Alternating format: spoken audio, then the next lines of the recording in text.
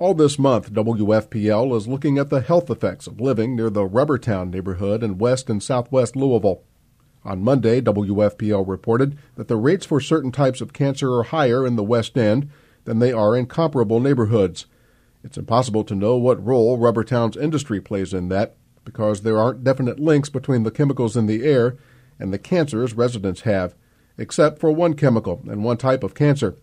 As WFPL's Erica Peterson reports, a case of chemical exposure in Rubbertown helped scientists find a definite link between vinyl chloride and liver cancer. 70 years ago, in the early days of Rubbertown, there were a lot of dirty jobs. But no job was dirtier than an entry-level post at the B.F. Goodrich plant. Workers called polycleaners climbed into large vats that had held the chemical vinyl chloride to clean them.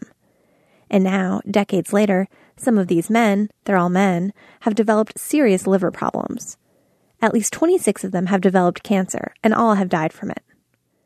One of them was Janet Crecelius Johnson's husband, Revis. When he got out of the Army, a week later, he got a job at B.F. Goodrich. He was just pleased to have a job. Revis Crecelius was a polycleaner for the first year of his 39-year career in Rubbertown. No protection. And if he was given any warning, I don't know it. Johnson remembers Revis coming home with his clothes and lunch bucket smelling awful. And even though he eventually moved on to cleaner jobs in the plant, he was diagnosed with liver cancer in 1995 and died 5 weeks later. Johnson has a stack of photos of Revis.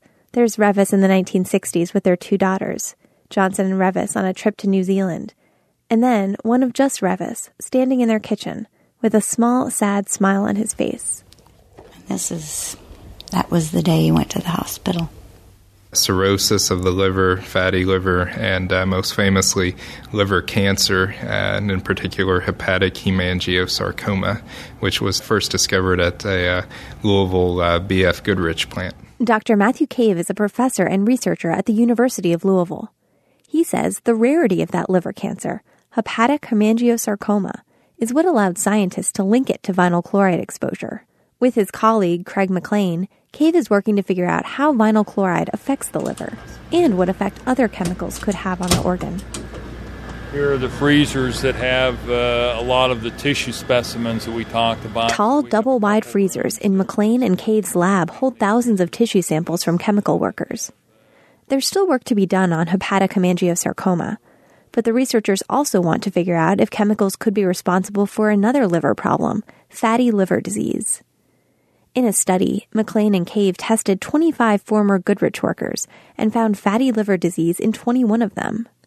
The link between this malady and exposure to chemicals and toxins isn't clear, but Cave is studying it. 1 in 4 to maybe 1 in 3 people in the United States have fatty liver disease, and it's typically just been associated with overweight, obesity, or alcoholism. But as our chemical exposures, environmental chemical exposures playing a role, I'm not sure. B.F. Goodrich doesn't run a factory in Louisville anymore, and companies like Zeon Chemical and Lubrizol have taken over some of the former Goodrich lines. Vinyl chloride is still used in Rubbertown, but it's much more heavily regulated than it used to be. Cave and McLean praise the collaboration between Zeon and the university. The researchers are involved in ongoing medical monitoring and blood sampling of the plant's workers in an effort to detect potential problems before they happen.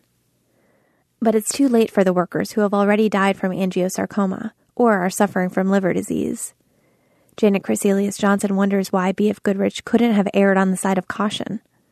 Her husband, Revis, was diagnosed with cancer a year to the day after he retired. He had worked night shifts for nearly 40 years and was looking forward to spending more time with his family. Every time there's a wedding, every time there's a baby, you just think, I wish he could be here. Erica Peterson, WFPL News. Erica's reporting on health issues in Rubbertown was undertaken as a California Endowment Health Journalism Fellow at the University of Southern California's Annenberg School of Journalism. To read this and other stories in the series, go to WFPL.org and search on Rubbertown Health.